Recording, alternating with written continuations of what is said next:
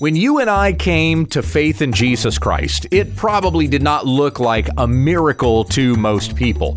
But if we truly understand the transformation that's happened in our hearts, it is only by the power of God when we understand the text.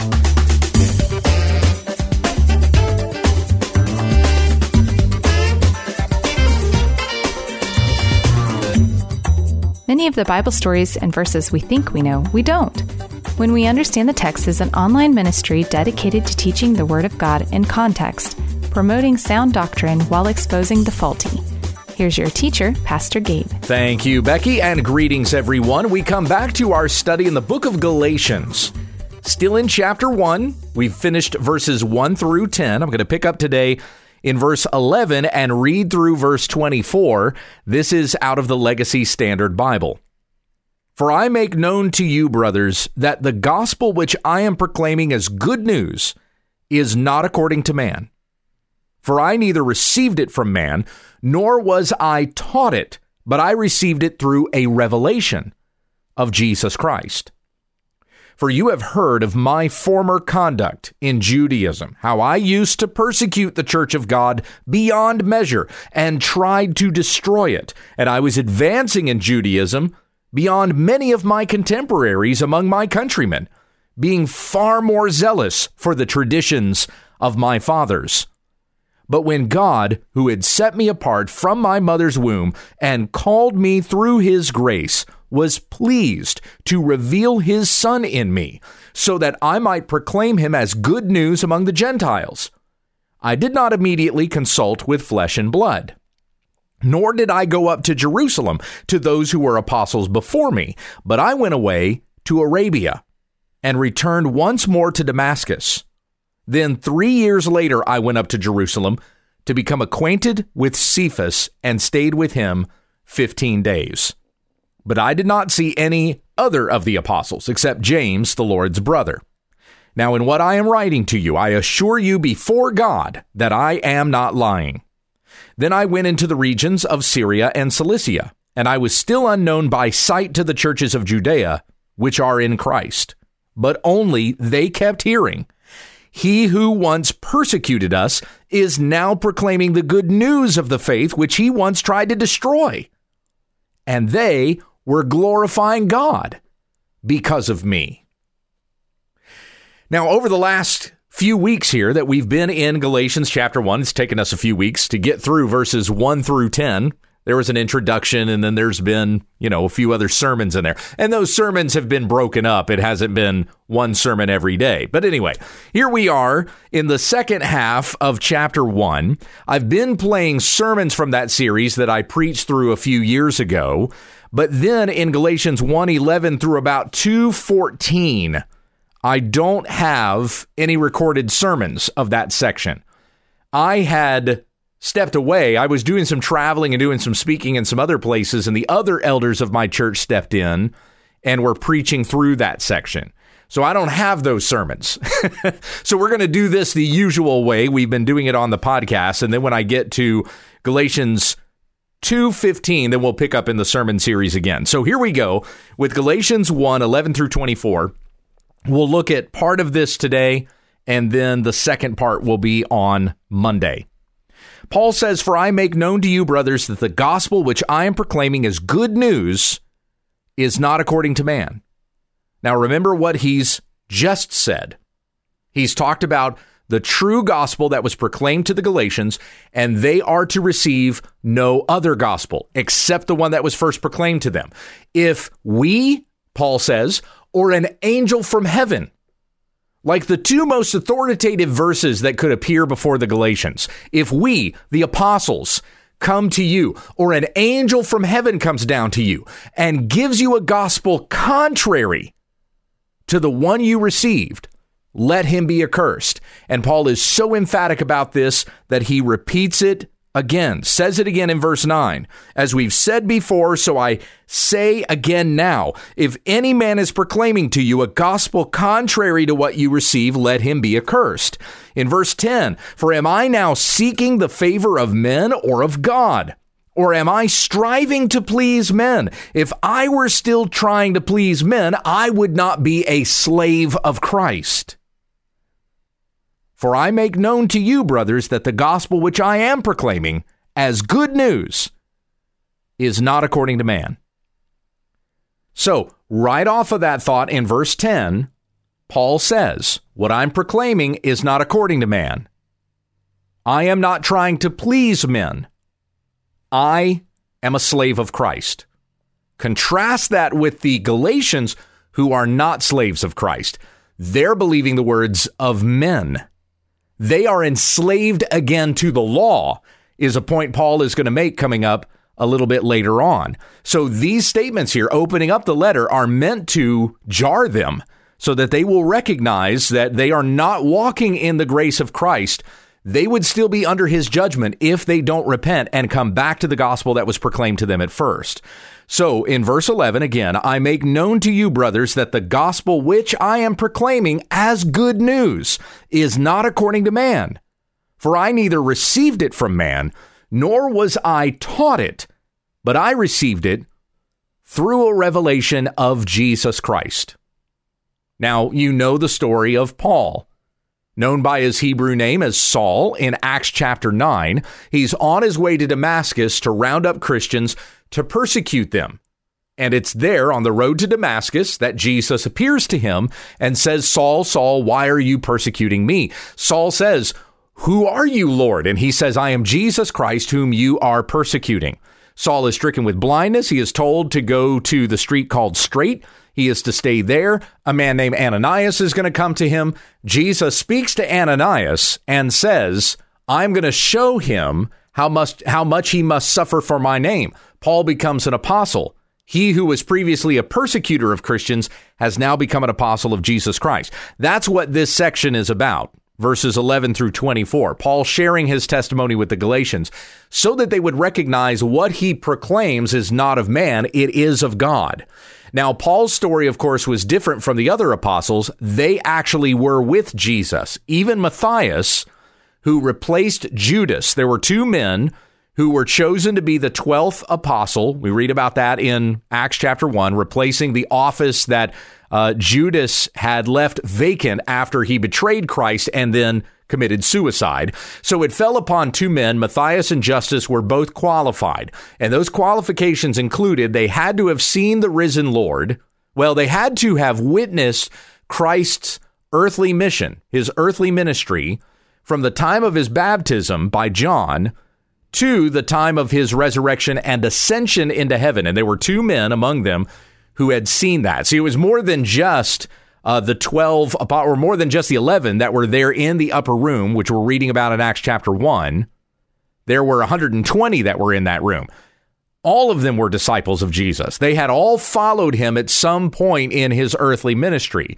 But to be an apostle, they had to have been a witness to that ministry from the time of his baptism, having heard the voice of God from heaven say, this is my beloved son in whom I am well pleased. And then they had to have, been there for his crucifixion, his resurrection, his ascension into heaven. They had to have seen the risen Lord, and they had to have been personally appointed to that position by Christ himself. Now, there is not that personal appointment like Jesus being in the room, actually there in the room with them, standing with them in Acts chapter 1. But they ask that the Lord would reveal to them who he has chosen to fill the office of Judas. They cast lots. It falls on Matthias, and he becomes the 12th apostle. Even Matthias had a closer relationship with Jesus on earth during his earthly ministry than Paul had. So Matthias wasn't just chosen, hey, we got to have a 12th guy, let's pick somebody. And this was a man who had experienced the ministry of Jesus like all the other disciples had. There were more than just the 12 who were following him around, but he had that inner 12. And even within the 12, there was there was a closer group, right? There was Peter, James, and John. So among the 12, you had the three. Only they got to go with Jesus up on the mount where you had the transfiguration. So anyway, all of this to say that the qualifications of an apostle were that they had to have seen the risen Lord and they had to have been personally appointed to the position of apostle by Christ himself. And then their apostleship is also confirmed by the signs and wonders and miracles that they perform. The gospel that they proclaim, all the same. No apostle is preaching a different gospel than another apostle. The gospel that Paul was preaching was the same gospel that all the other apostles were preaching, even though Paul was not with them. So he was not taught this gospel by men. It was not the other apostles that came to him and said, okay, hey, you want to be one of us now? Well, here's what it is that we preach. You need to know this. And now you can go out and you can, do the mission stuff like we do. Oh, yeah, they're probably going to kill you for it, too, just to let you know. I don't know if you noticed that in the fine print, but that also comes along with being an apostle. That wasn't the way that Paul received this. Jesus appeared to him, and the gospel that he came to know was revealed to him by Christ. It was by special revelation. It was not taught by man. So Paul says this to the Galatians that they would know the gospel they first heard was from God. It was not from man. Lest they think they need to abandon that gospel for something better.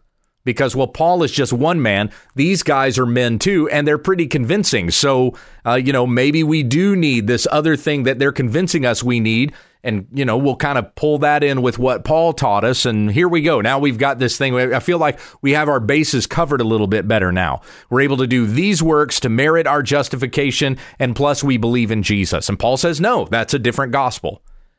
As we've been going through Galatians, you have this equation, Jesus plus blank equals salvation.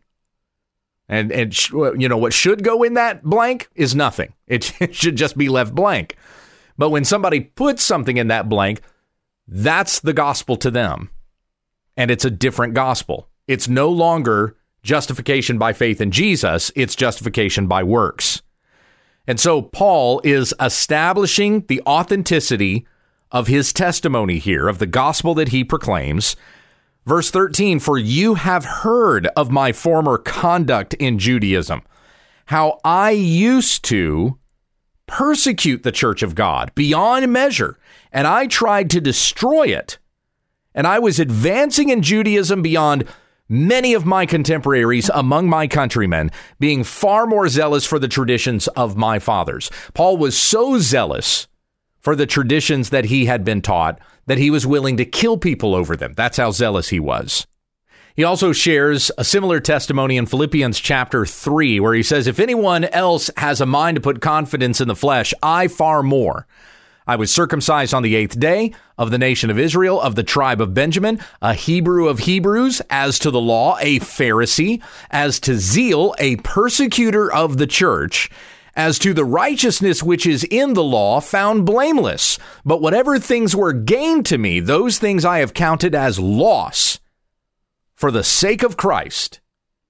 More than that, I count all things to be lost because of the surpassing value of knowing Christ Jesus my Lord, for whom I have suffered the loss of all things and count them but rubbish, so that I may gain Christ and be found in him, not having a righteousness of my own, which is from the law, but that which is through faith in Christ, the righteousness which is from God upon faith, that I may know him and the power of his resurrection and the fellowship of his sufferings, being conformed to his death, in order that I may attain to the resurrection of the dead. So even there with the Philippians, proclaiming that salvation is by faith in Jesus. That's the only way. We do not have righteousness according to the law. That's self-righteousness. We cannot attain our own righteousness just by keeping the law. We can't keep the law. And so we're fooling ourselves. We're deluding ourselves if we think that we're righteous because we've done all the right things. Jesus said, it is not those who are healthy who need a physician, but those who are sick. And Paul in 1 Timothy 1:15, the saying is trustworthy and deserving of full acceptance, that Christ Jesus came into the world to save sinners. He didn't come to save the self-righteous. They cannot be saved, for they will not admit they need a Savior. You can't be saved unless you understand your sin. The Holy Spirit has opened your eyes to recognize your sin and your need for a Savior, and that Christ is that Savior. Jesus came to seek and to save the lost. A person who thinks they're found on their own, I found myself, cannot be saved. It is those who know that they are lost apart from Jesus Christ. So Paul came to know that. That became part of his testimony. I did not have a righteousness by keeping the law. The righteousness that I have is by faith in Jesus Christ. It is a borrowed righteousness, an imputed righteousness, that I would be forgiven my sins and justified before him. What are the Galatians doing? The Galatians are trying to find justification by faith and works, which is not really justification by faith. It's really justification by works. There are some that will try to say, well, I believe in justification by faith, and then they also partner works with it. Well, they don't have justification by faith and works. It's just justification by works. They think that they can make themselves innocent. They can do enough right things to undo all the wrong things that they've done. We can't ever do that. The only one who can make us right is Jesus Christ. By his shed blood, the atoning sacrifice that he shed on the cross for our sins. Paul says, you've heard of my former conduct in Judaism. I was advancing in Judaism beyond my many contemporaries, among my countrymen, being far more zealous for the traditions of my fathers. One of the persons who taught Paul was Gamaliel. He mentions that in Acts 22 when he's testifying before the Hebrews. I was a student of Gamaliel. I had somebody in a class I was teaching, I was doing a biography on Paul, and somebody after class came up to me and asked, did Paul ever exceed Gamaliel in learning? And I said, yes, I believe that he did. Not in stature or position. Paul had not gotten that far yet, but everybody was looking at Paul as being the next big thing. He was even more advanced in his learning as a young man. He was more advanced than Gamaliel, who was his teacher. As a Pharisee among Pharisees, he says in Philippians chapter 3, he was like the Michael Jordan of Pharisees, head and shoulders above the rest. Everybody thought he was going to be the next big leader in the law, and Jesus comes and upsets all of those plans.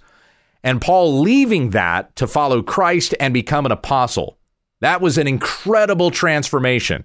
Okay, you got to recognize that when you're considering the biography that Paul is sharing here in Galatians chapter 1.